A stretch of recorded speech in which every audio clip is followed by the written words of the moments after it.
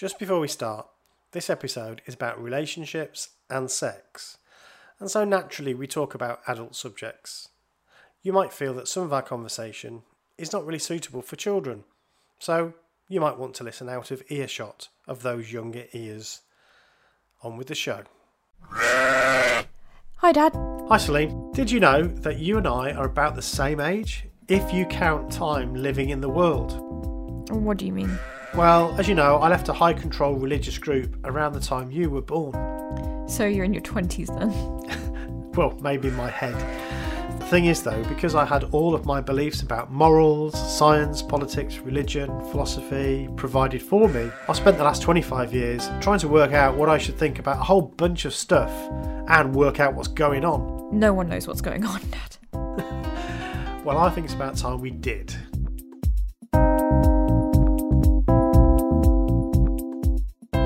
What Should I Think About is a podcast that sets off on a lofty goal to make sense of the complicated, contradictory, confusing but wonderful thing we call the world. Hello and welcome to the What Should I Think About podcast. I'm Celine. And I'm Stephen. So today on the What Should I Think About podcast, we've got a really special guest. It's Gillian Adams. Jill is an ex-Jehovah's Witness activist and has her own YouTube channel called The Fig Leaf. Jill, welcome to the podcast. Thank you. It's a real pleasure to be here. Appreciate you inviting me on. Great. It's great to have you. So today we really want to talk about the subject of sexuality and gender roles, both in the Jehovah's Witnesses and then navigating that when you leave, which I guess is the focus of your channel, really. But before we do that, would it be possible for you to give us just a bit of a background about yourself and why you started the channel, why you think that's an important subject? Yeah, absolutely. I've been part of the ex-Jehovah's Witness community for some years. I started out supporting the UK Facebook group, and an awful lot of the problems that were coming through from people did revolve around sex. So I was also involved in some more private Facebook groups and other online groups, and my husband and I were coming across people who had all sorts of issues from, so when many people leave, they seem to feel that they have to go and try everything. They seem to feel that the world is one big orgy, and maybe don't always feel comfortable with what they're being asked to do. Sometimes they get into a relationship where they're fairly easily manipulated because they don't know how to detect red flags or enforce boundaries. Some people I know succumb to a porn addiction, and that left them feeling quite isolated and low in self-esteem. And it's just about balance, which is something we were never taught as witnesses. We were taught, just don't do it. Don't do any of it. Then you'll be fine. Just don't do it. And it's how when you come out the other side, and you have all the options in the world available to you, what should you do? What would be healthy for you to do? And how do you figure out what you like, who you are, how you can enforce your boundaries, and how you can do whatever you want now within the realms of informed consent and mindfulness of yourself and your partner's psychological and physical safety. Oh, so there's loads there for us to unpack. There's so much we want to ask you about. So could you give us a bit of an overview of how relationships work within Jehovah's Witnesses, bearing in mind not everybody who listens to this podcast have been Jehovah's Witnesses? Could you give us a bit of an overview of what that world is like, please?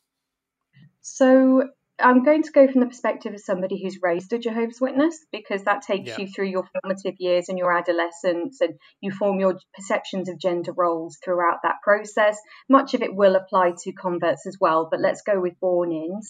So from a very, very early age, you are told to dress modestly, and by modestly we mean covering sort of most parts of your body. Everybody will have a say in this. So if they feel that a boy is wearing a too bright suit, if they feel that a girl is wearing a too short skirt, from whatever age, they will be able to approach your parents or approach you and tell you that they didn't agree with whatever it was you were wearing and that you need to go and fix that. So you are kind of gently herded into this very narrow perception of how you present yourself your whole life. You are expected to sit very still in the meetings. I recall my mother telling me off for my twin daughters who were babies flashing their pants at a meeting because they were babies and they were playing around. So from that kind of early age, you're hemmed into this modesty concept. As you grow older, you start to realise that there are very firm gender roles. So boys are allowed to go on the platform and give talks, and they're given lots of special attention by the circuit overseer. Girls are pretty much only good for learning homemaking skills or doing talks where they're talking to each other rather than teaching the congregation. It's kind of a get around it thing so that they can still speak but without teaching anybody.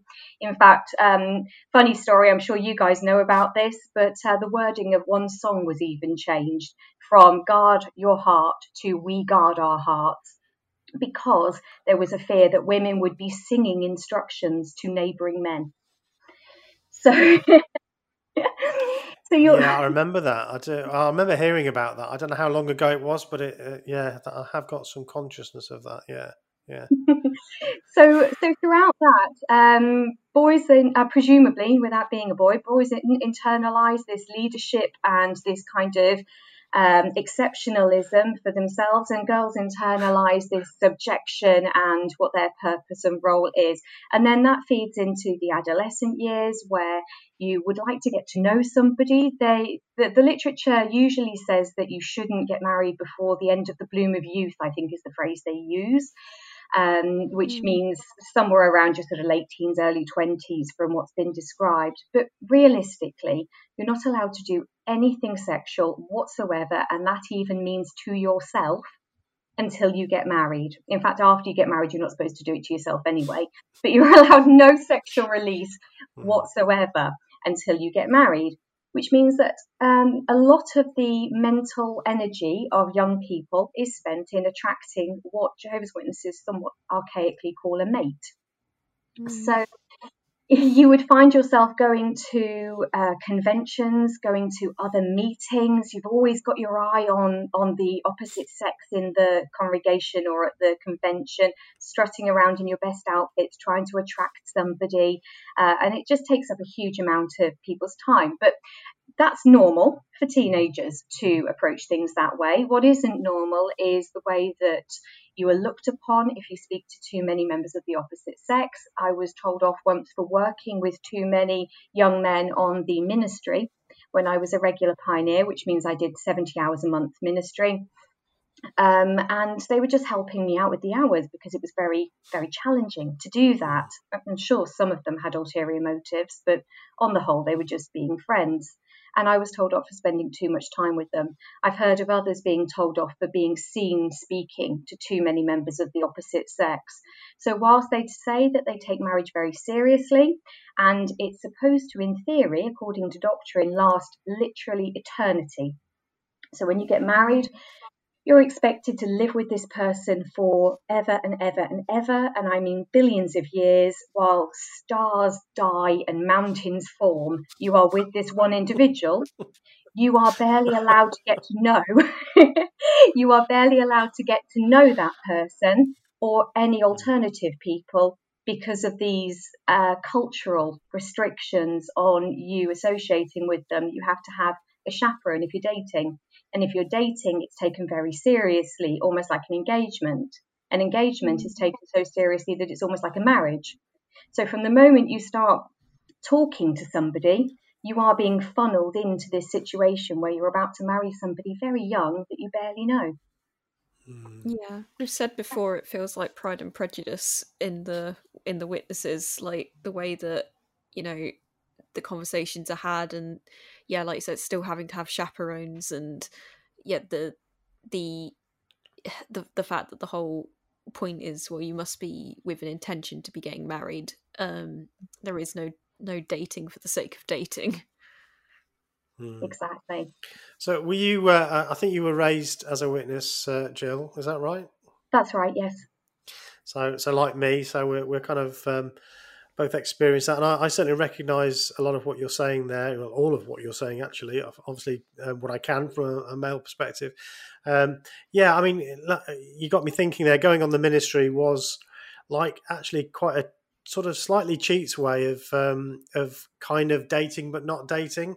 So it was the only kind of legitimate way you could spend time with a member of the opposite sex that you kind of might be interested in, without it being seen as a date as such.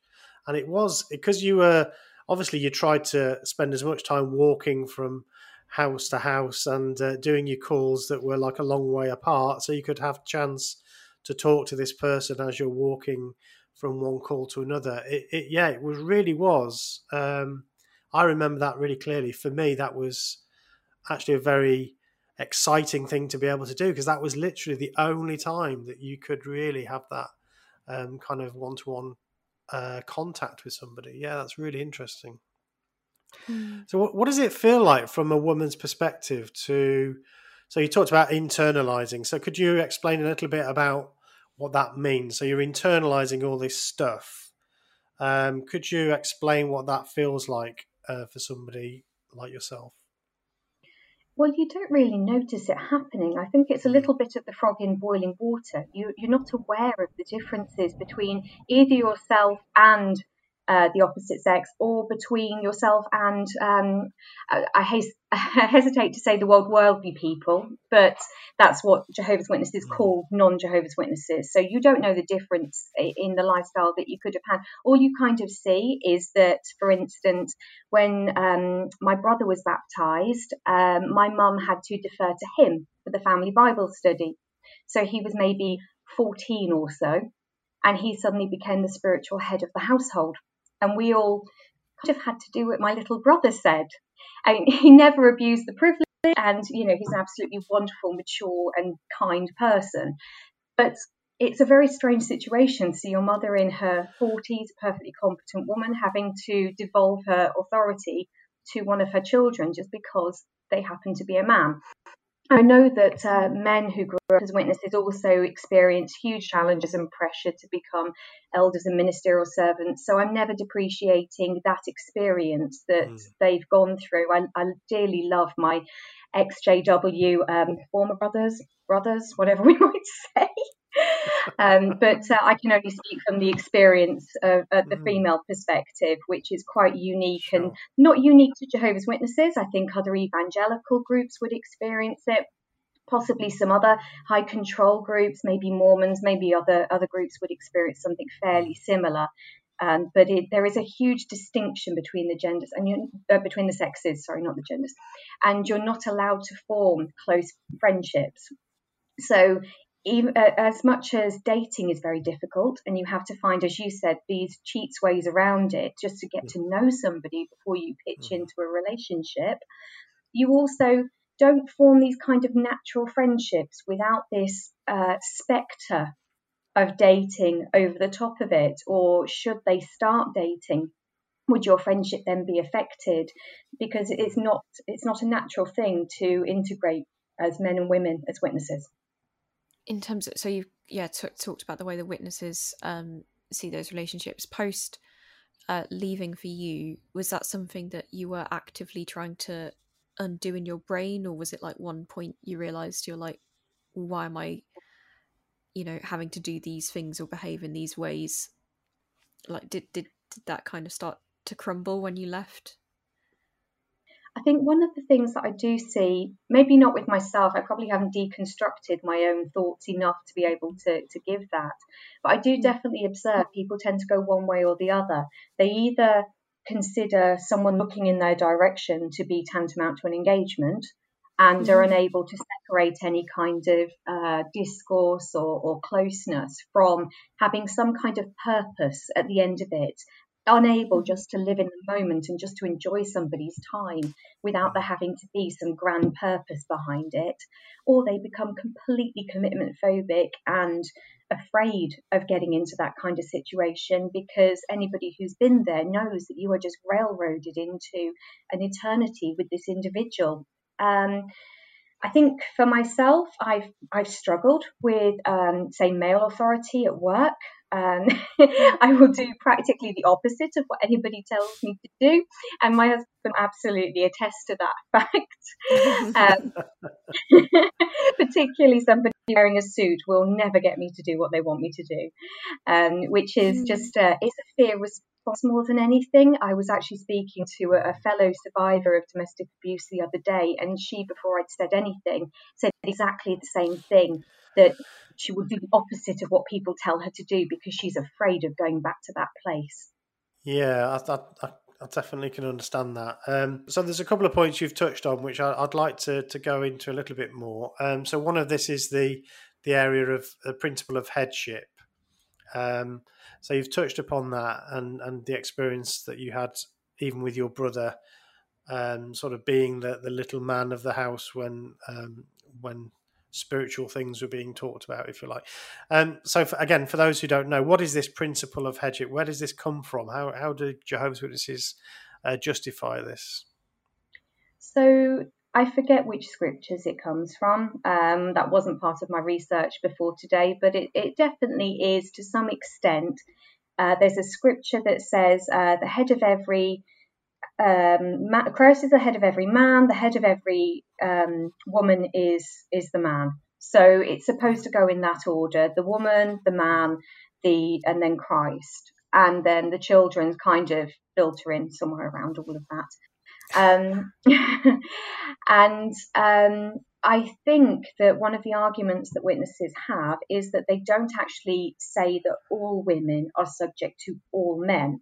What they're saying is that the one individual wife is subject to her husband and daughters subject to their father. But what happens in practice is that only men can be elders, only men can be ministerial servants, only men can be circuit overseers, only men can be members of the governing body. And I recall hearing a lovely XJW chap talking about his own experiences and saying that it was always pressure to go up the next rung to progress in a congregation, and thinking, well, at least they wanted to hear from you. At least they wanted to hear what you had to say. We just had to bring cakes along to quick builds and mind our own. Yes. Yeah, absolutely. Yeah, we've said that before. With it's always like you get to make cake and you can, bring people round a lunch if they're feeling unwell or something. You can do those things, but past that point, what you actually have to say is quite mute. Exactly, and as a woman who tends to have a lot to say, that was frustrating. Yeah, definitely, 100%. So, Jehovah's Witnesses' view of sex. So, how would you describe that? What would you? Because obviously you've talked about some of the detail in terms of what you can and can't do, but what's the message that's coming through to everybody about sex from the organisation, really? So there's a lot of, I think you could probably describe it as dog whistling, really, in the way that they describe things. So, for instance, when you talk about homosexuality, they will say that they hate the sin but not the sinner, and that anybody can change, and that all you have to do is have control of your sort of mental faculties, I think they describe it, and you'll be fine. But what that actually translates to is a group of people who are expected to die horrifyingly in fireballs at Armageddon, because any practicing gay people, that is the fate that witnesses believe awaits them. And the alternative is to live an extremely lonely life where you can never connect with anybody on a romantic basis. So there's that. I did look up trans issues as well before we spoke, and noted that there was almost nothing mentioned about it, apart from a small flurry in the late 70s, early 80s, where they described it as psychological disturbance, and the gender reassignment, they didn't call it that, they used outdated terms. The gender reassignment doesn't help anyway with the psychological disturbance, so don't bother having it. But only a few small snippets in the late 70s and 80s, and nothing since then. When you talk about sex outside of marriage, they're very clear that they think that fornicators and adulterers will not inherit the kingdom of God, they say. And what that means, again, it sounds all terribly benign, that you just stay outside of the kingdom of God. Fine. No, it means you're going to die in fireballs very, very shortly. This is all the kind of dog whistle surrounding it. So you're also taught that worldly people are out there having this permanent drug-riddled orgy, and you're taught that often from the pictures. So a lot of the illustrations will always show worldly people in this propagandized negative light, or just doing fairly basic things.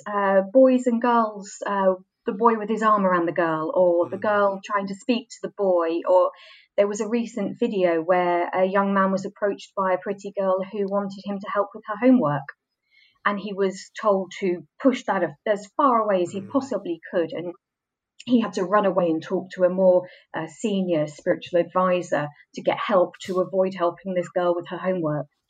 And so it's subtle dog whistles that become part of the fabric of your perception of yourself, others in the congregation, worldly people, and then to the extent that they at one point were very critical of even cis-het behaviour within a marriage. So things like oral sex, anal sex was thought to be so against God's nature that it was a cause for some people to be disfellowshipped, unfortunately, back in the day.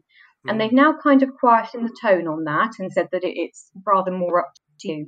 But that doesn't shake the culture. And that doesn't mean that you end up with this you just end up with this puritanical perception within the congregation, where a fellow sister could march up to me in the bathrooms of a convention back in 2016, the last one I ever went to, and tell me that I needed to pull my top up, which wasn't really showing very much anyway. But where else in the world do you find people feeling the need to march up to people and tell them they should adjust their clothing? Yeah. I think that stays with you for a while. Like, it takes time to unlearn, doesn't it? Because like even sometimes with mum, she was like talking about getting these like inserts you can get that you put inside your top. So if something's like low, you can put an insert in. And then I was like, Mum, you look lovely without that. And like, that's just like a modesty bib. Get down with the modesty bib. And like, we just make jokes about that now. But it's like, she was like, oh, it's just like, JW training kicking in, it takes time to sort of notice it and obviously ultimately it's choices as well. If you want to wear one of those, that's like fine, it's a choice and that's cool. It's just if it's because you feel that you have to, that it gets into muddy territory. Absolutely. And I just have to shout out my lovely mother-in-law and her preoccupation with underslips. Trudy, and your love of underslips, if you're listening. I've just so you were talking about that before, Celine, the modesty bib thing, but So you reminded me with underslip. So that we used to call that a camisole. Apparently, I think that was what they used to call it. So I actually remember that conversation in our house. Yeah, I mean, I suppose again, casting my mind back, you're making me think about my my sort of youth. The bloom of youth. I used that phrase the other day to one of our other guests. It was kind of hilarious, isn't it? I think, I mean, obviously neither of us are sort of, counsellors or so on, but from a sort of psychological perspective, I worry that it has a kind of damaging effect on your sense of self, because you've got these feelings, these natural feelings. It's absolutely normal for young people to have those feelings of attraction and so on. And sure, there'll be the cursory mention of that in the Young People Ask book. That's quite natural, but a lot of the things that come along with that, you're made to feel that it's really wrong. And so I think it creates a very unhealthy relationship with your own body and your own sense of your own sexuality and who you are. And I'm not sure how you ever get over that in many respects. I think it's a really difficult thing to get over. It takes a long time to get over those feelings about, what you think towards sex and relationships and so on. I don't know whether that makes any sense to you, Jill, but I think it's it's more damaging than perhaps many people would realise. Oh, 1,000,000%, which is the main reason that I started that channel. Unfortunately, I'm very, very busy with my family and job and degree, and struggling to do too many videos, but working on it, because there is that need.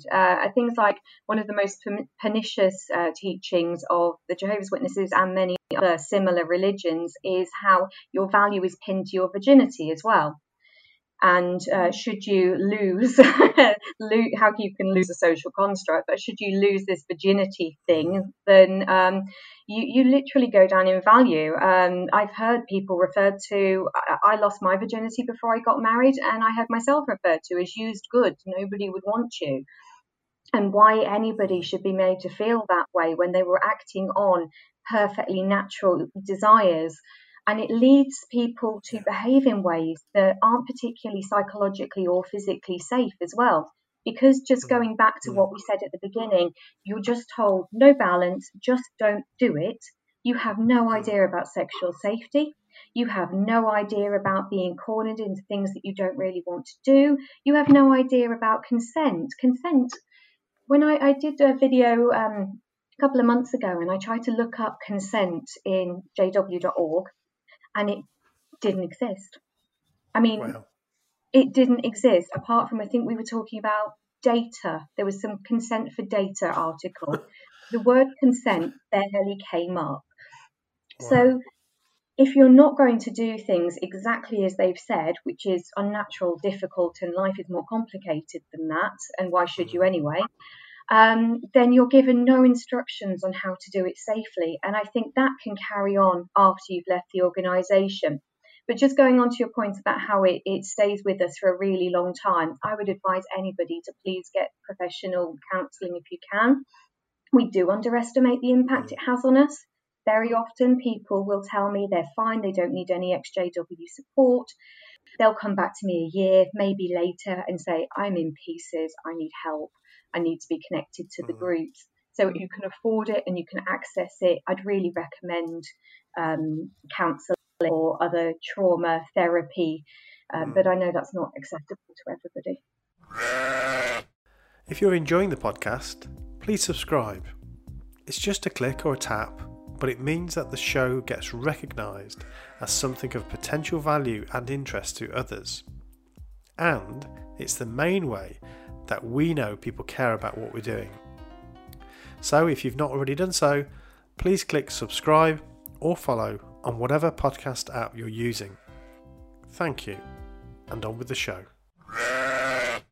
Obviously you spoke about consent there, and that's really important. So I'm wondering if people, if with the witnesses, if it's like discussed with the whole, just because you're married doesn't mean that you now have to or it's owed to anybody, but is there a culture of that within the witnesses, that once you're married it's kind of like an expectation? Or it's purportedly, this is another dog whistle kind of thing.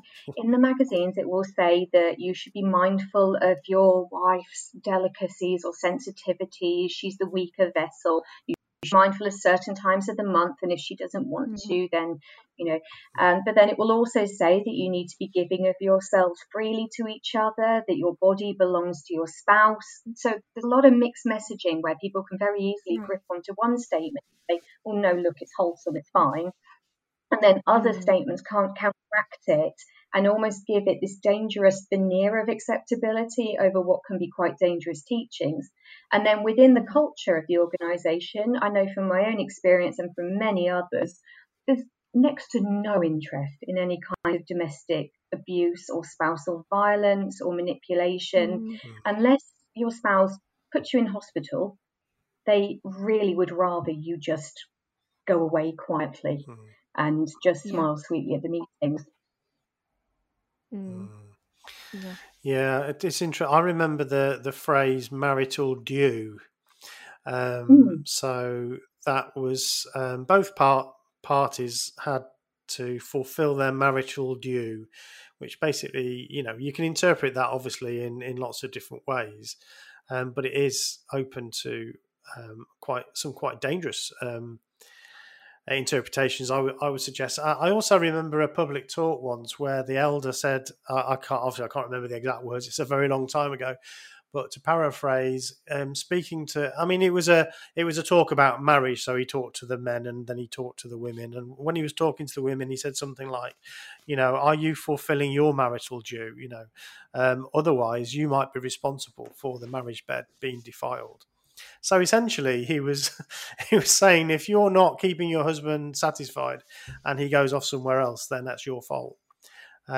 Which even at the time, it was totally in. I thought that sounded a bit off. Let's put it that way. So yes. So I think you touched on this in your opening words, really, Jill. But so you've had this culture steeped in us. We've had this culture steeped in us as we're growing up. That goes for anybody that's born in, certainly, and yes, to some degree, others who come in. And then if and when you leave, so when we leave this culture, it's kind of the key to what we talk about on this podcast, which is, what should I think about this now? What do I think about this situation? And I guess there's a sense of freedom, of liberation potentially, but also there's some risks associated with it. Can you maybe talk a little bit about that? Perhaps expand upon some of what you've already said. The wonderful freedom you've got, but also some of the risks and how you navigate all these opportunities that you now have. Have you got any kind of way of thinking about that? Yeah, that's another reason that I started up the channel, because I felt that people sometimes seem to feel compelled to behave like a kid in a sweet shop when they leave. And I think part of that is how we're taught that non-witnesses, worldly people, we're told that that's what they're all doing. Right. If you want to leave, then to feel accepted by these new peers, I do think some people feel a pressure to do that, because they think it's all going on out there, and people are having so much more fun out there than they actually are.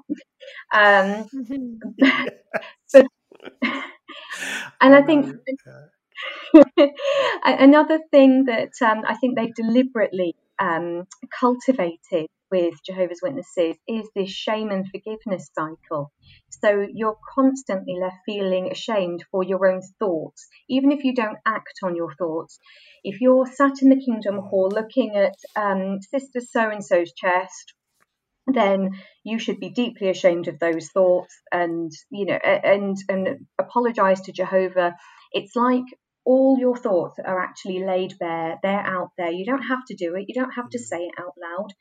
Jehovah knows everything you've been thinking. And apparently he spends an inordinate amount of time judging what you think of using the hormones and the sexual drive that apparently Jehovah gave you. So gives it to you and then has a problem with you sitting there using it. But I do think that that's quite a deliberate attempt to force this shame and forgiveness cycle. So you're constantly reinforcing your dependence on the organisation to get forgiveness for something that you never really needed to be sorry for in the first place. So what I would love to see with people leaving is more people taking stock of themselves, figuring out who they are, what they like, what they really want to do, and not kind of instantly leaping into this kind of false, wild world that so many seem to think is out there.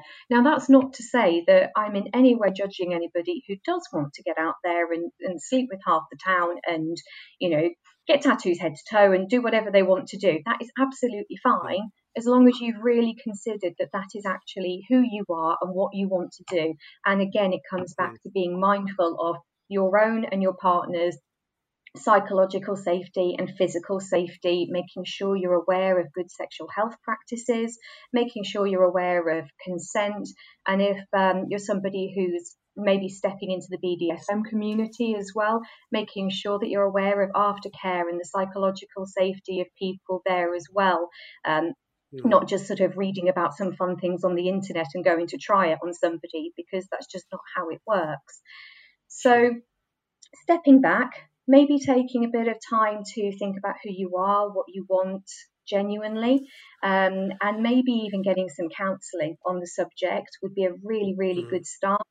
But at the very least, just realising that having a world of opportunities out in front of you doesn't mean you have to do anything. And then when you do go and do things, have a marvellous time and be safe. Yeah, that's really sounds like really good advice to me. And it reminds, in a strange way, it reminds me of another conversation we had a few weeks ago with Rob. We've mentioned this before on other chats, but Rob Crompton, he's been left the witnesses many years. He's retired now, so he's obviously able to look back on his life. But he warns against kind of letting the organisation frame your understanding of things, and I think you made that point there. So if you assume that yes, actually the world is this thing, but you're only assuming it based on what you've been told about it by Jehovah's Witnesses, then that could skew your opinion about what you need to do in order to be part of that community. So, yeah, I think just giving yourself some time to understand, yes, what you want personally and actually what the world is like, at least to some degree, and rather than being framed by the witnesses. So, yeah, that's very interesting. Sort of a big question, so it'll up to you how you feel comfy you were talking about this one, but it's just, I know in your sort of intro video on YouTube you said you yourself had to face a judicial committee. What do you like? They're obviously really damaging, and they're often used as a tool against people that have sex outside of marriage, and it seems like especially against women in that situation. What do you think as a society we should be doing about that? Like, do we just, is it, the question of, well, people have freedom of belief and they're in this religion, it's all sort of agreed between them, or should there be more active involvement from society to stop that? Because it's damaging and quite frankly, I mean, abusive to be forced to stand in front of a line full of men and be told you need to discuss your sexual activity. I mean, what do you think about that? I'm so pleased that you got to that point about judicial committees. It's a really, really important one because it's hanging over the head of every witness throughout their entire lives. That should they step out of line, they face a judicial committee. And even people who have never been in one know that it's not good news to go in that room. We joke about being backroomed, don't we, as witnesses? And that's just kind of a lighter version of a judicial. For your viewers who aren't witnesses or never have been, I'll just quickly explain what those are then. Please. So judicial committees are formed when a baptised member or a unbaptised publisher, so somebody who's made a formal engagement with the religion, has stepped out of line and has broken one of the more serious rules, or maybe one of the less serious ones but more regularly, or maybe one of the less serious ones and they just don't like you. And then you are forced to sit in the back room with it will always be men, always be 3 middle-aged men without fail, and you are not normally allowed to have anybody else in there with you. Now, just going back to Celine's specific question there, because they ask such explicit detail and really, really inappropriate detail. We know of our dear friend David Gracie, don't we, whose stepdaughter was forced to listen to a 5-hour recording of her own rape in a judicial committee. And I can tell you, even without a recording, it feels like being re-traumatized when you're in that situation. I personally think that nobody under 18 should be allowed to be baptized, and nobody under 18, therefore, should be allowed to sit in a judicial committee. I think that just about eliminates the issue, because anybody over 18 would have to have additional vulnerabilities, which of course are socially generated by the organisation itself. It's not the answer to all the problems. Judicial committees actually should just be terminated. But from society's perspective and respecting faiths, I think a start would be making sure that nobody 18 can get baptised and nobody under 18 can sit in a judicial committee. Now, I had my own when I was 17 and I had sex with my then fiancé. And they asked very, very intimate questions about what underwear you wore, where you touched each other. I'm using the third person because it's actually still slightly traumatic to talk about it. But at 17, I'm completely alone with these three men that I've respected and looked up to and slightly feared my entire life. My family were a divided household. We weren't related to anybody. So I was completely unprotected. I didn't have Uncle so-and-so or, my brother-in-law in there or anything like that. I didn't know anybody. I was completely unprotected and asked very, very inappropriate questions. When it came to my sister, who also met a serious partner, she ended up marrying him and she had had sex with him. She was 19 and called for a judicial. I wouldn't allow her to go into it alone. So it was a very, very rare instance. I forced my way into the judicial committee. The elders looked perplexed and very unhappy with it, but there was something about my face that said that I wasn't going away. So they did actually allow me to sit in on it. And the questioning was fairly ordinary. The questioning was quite above the level. And I think that is because there was an outsider in the room, sort of keeping things on track and keeping things safe, knowing the purpose I was in there for. But on the whole, you are just sat there completely alone with these three older men asking you really inappropriate questions. Yeah, there's an irony to the fact of how inappropriate they're being in that they force, people dating to have chaperones, and yet they will, like you said, they'll have just those three elders and one person without any protection for themselves in a room for a judicial, and they don't see an issue with that. It's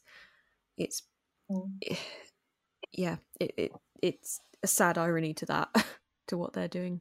When you see the training videos for elders to carry out these judicials, they're a bit weird and culty, aren't they? There's the famous video with Robbie being forced to come and see this woman's fish tank, trying to pin it all on her. So they do these elders training videos anyway for how to handle the judicial. And they make it sound, again, quite reasonable. They're very good at that. The public-facing stuff, even some of the internal stuff, they make it sound quite reasonable. But throughout the world, in any country you go to, anybody you talk to, you will be hard-pressed to find people who haven't had near identical inappropriate judicial committees, who would probably argue looking for the proof. So if you were wearing sexy lingerie and they ask you about it, then it's premeditated. If you use contraception, it's premeditated. So they would argue their questions are trying to find out whether you premeditated the situation or it was, sort of slipped and fell on each other. But I just think it's interesting that there is that disparity between the training videos that you see and then what undoubtedly, undeniably happens literally worldwide with almost every person that you speak to about a judicial. Yeah, it's interesting. I suppose again we should just clarify for the listeners that are not ex-JWs. Judicial committee isn't there to, generally speaking, isn't there to determine guilt or innocence. That's already been decided. It's like one of those sort of, science fiction films how where, yeah, exactly. So you're already guilty. Really, what this is to determine whether the elders think that you are sorry for what you've done. So it's about repentance, really, and that alludes to your point about whether what you're wearing and whether you use protection and so on, because that would be seen as being premeditated. Therefore, you can't be sorry. Yeah, absolutely. And also, just to note, people might think, why would you put yourself through it? And it's because they are holding your entire family and social network hostage. So the outcome of a judicial committee can be disfellowshipping, which means that your own mother will cross the road if she sees you coming for the rest of your life, unless you go back into the organisation. So social ostracism from your nearest and dearest is what's at stake. So you go into that situation putting yourself through anything they want to ask you for the sake of holding on to your family and your loved ones. Yeah. That's a very good point. Just in terms of, obviously you've left now, so what was it that sort of led to you leaving? Was it loads of these things started stacking up and you started noticing them and you just couldn't anymore, or was it more that you just didn't believe it anymore? What was it that meant you started leaving? I wish I had been one of those people who had these terribly clever doctrinal issues, or who had just sussed out that it wasn't true through sheer logic and left. I wish I could say that. So I admire people who did that. But it was getting disfellowshipped. I was in an abusive marriage, and I was absolutely miserable. Not particularly physically abusive, although he did threaten to kill me a few times and seemed to mean it. But more psychologically and emotionally abusive, financially abusive as well. And I was just miserable. And then I met my now husband through a friend, and he had recently been separated from his wife as well. And within 2 weeks, we had left and sort of run off together. I never attended that judicial committee, because another little nugget for your listeners is that when the husband cheats, the wife isn't allowed into his judicial committee. So she doesn't get to hear anything, and the elders will only feed back snippets. They won't tell you who he cheated on you with. They won't even tell you if he's picked up something. They won't tell you anything like that, because it's down to the husband to tell you. However, if the wife cheats, the husband gets to sit in on the whole entire process because of the headship arrangement, and he's intended to restore you to spiritual health, I think is the phrase used in the elders, secret elders handbook, Shepherd the Flock of God book, available on the internet in PDF form regularly. So I didn't attend my last one, because I knew it was going to be 3 men, and my ex-husband, soon to be ex-husband, just sat there quizzing me, and I just couldn't face it. So yes, I was disfellowshipped, and so was Richard. And we spent a few years disfellowshipped, but we hadn't woken up fully. We just had huge issues with a lot of things, but we hadn't quite crystallized those thoughts into anything. In hindsight, it's just, I can't believe we didn't put 2 and 2 together, but we didn't. Then we were reinstated on our second letter. And so for non-ex-witness listeners, you have to put in very grovelling long letters about how terribly sorry you are. Sometimes they'll make you put in a few just to, I don't know, put you through it. So on our second letter, we got back in, and then it was shortly after that I went to visit a friend who was disfellowshipped, or she disassociated herself actually, which means she jumped rather than been pushed. And I wasn't supposed to. So we're not supposed to speak to anybody disfellowshipped or disassociated. Gets you in huge trouble. I'd parked around the corner. I'd parked behind a van so nobody could see my car. I ran over the road with my hood over my head so that nobody could see me going there if they went down that road. And then having my illicit cup of Earl Grey in my friend Ria's living room, told me that she'd joined the XJW support group on Facebook. And she said, "You do know they were members of the UN, don't you?" And I didn't believe immediately, but my gut did. And the whole house of cards fell from then on. I went home and looked it up. I knew Ria would never lie to me. Went home and looked it up. Turned out it was true. Turned out a whole bunch of other things were true. And spent the mandatory 2 years or so down the rabbit hole, getting angrier and angrier every day that I've been lied to for 30 plus years. And now, well, not now, for some time now, actually, been coming out the other side of that and just supporting other people who are in that same place to move on with their lives and to accept what they've lost and try and build what they can from the wreckage. That's very interesting. Actually, can I go back to a slightly different subject? Something I really want to talk about before we wrap up, which is from the I suppose the male perspective a little bit around this. So, thinking about headship and the way that men are conditioned to think about that headship. I think you touched on it already, but when you leave as a man, if you've had 30 odd years of that, 40 years, however old you are when you leave, what sort of effect do you think that can have on the man, even though he's left the organisation, even though he doesn't believe it anymore? Do you think there's some hangover there possibly from that indoctrination? I think I would ask everybody to look inside themselves for the answer to that question. It does feel to me that sometimes male XJWs could make more space for women. I know some do, and huge appreciation to those who do make space for female XJWs. But remember that our voices have been suppressed all our lives, and if you disagree with us or you come with a different perspective, we're quite likely to clam up rather than defend our position, because we're used to that male authority. We're not used to even having the option of debating and arguing back. So I can't speak for people who were raised male as witnesses, but I can say that I would really appreciate it if they were all just to really honestly self-examine and make sure that they are really making space for us to grow and develop and blossom when we leave the organisation, just as they want to.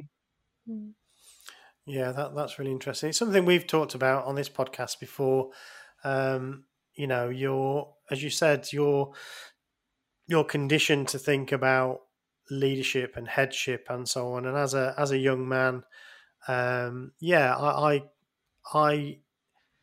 would feel like it was my responsibility to shoulder a whole bunch of stuff. So when I got married, although Sarah had a job, my wife, I would feel that it was my responsibility to make sure that we had enough money to pay the bills primarily.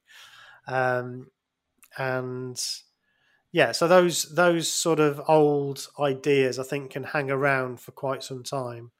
I just think it's a really interesting thing to do, to look at yourself and think about it. I know I've thought about it quite a lot. My wife, Sarah, is one of the most wonderful people you'll ever meet. She's such a lovely person. But she's not somebody that is naturally going to stand up and say, look, I don't agree with you there. And I think that was a period that it took us quite some time actually to see ourselves as equals. And now I do. I feel like it's so much more. It's like a great weight lifted off my shoulders, because I think that's something that's often forgotten about this headship principle. Is it's bad for women, but it's also bad for men, because it means that the whole stuff is on your shoulders, and for some men particularly, that's just not what they want. I just wanted to raise that because I think it's an important area. Yeah, I absolutely agree, and my heart does go out to the different experiences that people have had. I can only speak of my own experience and just snippets of what other people have told me of their experiences, but in no way am I ever diminishing anybody else's. And natural leaders come in all genders. And absolutely. I think that's the thing to remember, because also I see, with love and respect to the former elders as well in the community, I think I see some of that behaviour sort of carry on outside as well, and also amongst people who sort of flock to those leaders as well, who still sort of have that mindset that they need that leadership as well. But natural leaders are found in all genders, and I think we just need to make space for all voices, and not even natural leaders, just all voices really need to be heard and need to practice being heard and practice piping up. Everybody's entitled to their voice. I might not agree with everybody's voice, but that's the fun of being on the outside, isn't it? We don't have to agree. Yeah, absolutely, and I think that's one of the areas where I'm finding it very interesting. I've not really been involved in the XJW community I left over 20 years ago, and it really is only in the last couple of years that I've started to engage. So I'm kind of I suppose observing it and watching it from a slightly different perspective, and it's quite interesting to see how because I'm all for peace. I love peace. I find a lot of the Twitter arguments very upsetting, and I understand the need for sometimes for, standing your ground and so on. And again, I'm not criticizing anybody. I just personally just wish we could all get along, but that isn't the way that life is it? That's not the way that the world is. So I Well, appreciate the need for robust debate, but the funny thing is, that was actually how I was raised. Debate is almost love to me because my dad wasn't a witness. So it was only my mum who raised yeah, me as a witness. And my dad worked in oil and he only kind of popped home about once a month. But the engagement that my dad and I had was mostly debate. We would pick a side and we yeah, wouldn't even care if we agreed with that side. And we would just have these forceful, energetic debates. And then my dad would sometimes he'd win, and I probably didn't realise. But sometimes he would sink to some kind of ad hominem. And I would be like, haha, when you've got there, I know I've won. You've got nothing else to debate me with. So to me, debate is almost love. And I'm sure everybody feels that. yeah. No, that's fair enough. Yeah, absolutely. Well, I'm learning. I think I'm learning all that. I remembered the thing I was going to say, by the way, which was Yeah. when we first left, Sarah and I mean, this is definitely a subject for another podcast, and I might even see if Sarah will talk about some of this stuff. But when we first left, we started to do things like go to nightclubs. So I was in my what was I? 30s? 30 odd. So yeah, we were going to nightclubs and things like that, and we were quite surprised that there was nobody having sex on the dance floor. We thought that was what happened. There's an article that says that X many people got impregnated on the dance floor, isn't there? I There know. is, Yeah. unless it's Mandela effect, but I'm certain that there is an article that makes that pregnant dance. Yeah, I remember. Maybe I remember there are articles about this happening, sex on the dance floor. So we were quite pleasantly surprised. It was actually quite an interesting and enjoyable evening. not And we both disappointed came then. home. Say again? Not disappointed then. No. I have to say it wasn't something I wanted to observe particularly. But yeah. So I mean, obviously there are some risky situations that happen in all sorts of walks of life, but we were I think pleasantly surprised that there are nice people out in the world, and it's not the cesspit that we were led to believe. The one thing that we haven't covered, and I'll just say one Yeah, sentence, although it deserves please. so much more, and we just haven't got time, is sexual assault, and that within the Jehovah's Witness organisation. Sorry to bring it down to a very serious tone, but just to say really quickly, if anybody's experienced that, please seek counselling and please go to the police. Please, whatever you're told in the organisation, please go to the police.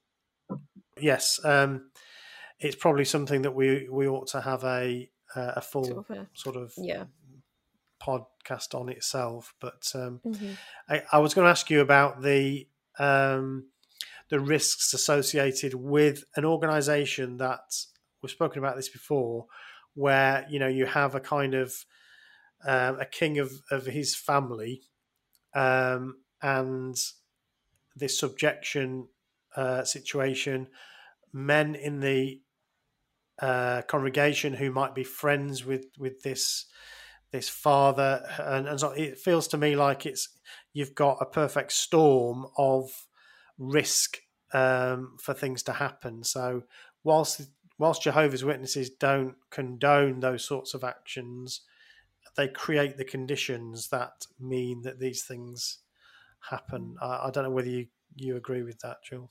I think you've said it all on that. I think that's absolutely the culture that you're working with. And I'd also encourage, please, to any professionals who get a hold of this and hear it, please look deeply into the culture with people that you're dealing with, especially mental health professionals or abuse survivor professionals. Please look into the intricacies of the culture, because for all the reasons that you just mentioned, you will see some atypical responses and maybe even protection of abusers for all those reasons. Yeah. Okay, well, so Jill, we could probably do another hour, really. So many more questions to talk to you, but I found that really, really interesting. Thank you so much for for speaking to us today. It's been absolutely brilliant. Thank you very much. Good luck with your channel. I know you're busy. So you're doing a degree. You're doing a master's, aren't you? Yes, a master's in global public health. Great. So good luck with that. And again, you'll have to come on another time and talk all about that, because that sounds like a fascinating topic. So we're into all that stuff here. I would love to. I've got a current bee in my bonnet about wanting to source data on the end times, because I'm not at all convinced things are quite as terrible as Watchtower would like to have us believe. I've got a book back there called The Better Angels of Our Nature by Steve Pinker, talking about why the world is less violent. But I would really like to source some of that data and see what I can do about the end times. Great. Okay. Well, look forward to more content when you get time, and hopefully you'll come on again. Thank you very much for being on the podcast today, Jill. Thank you. Thank you. Lovely to meet you. What Should I Think About is an Evil Sheep production.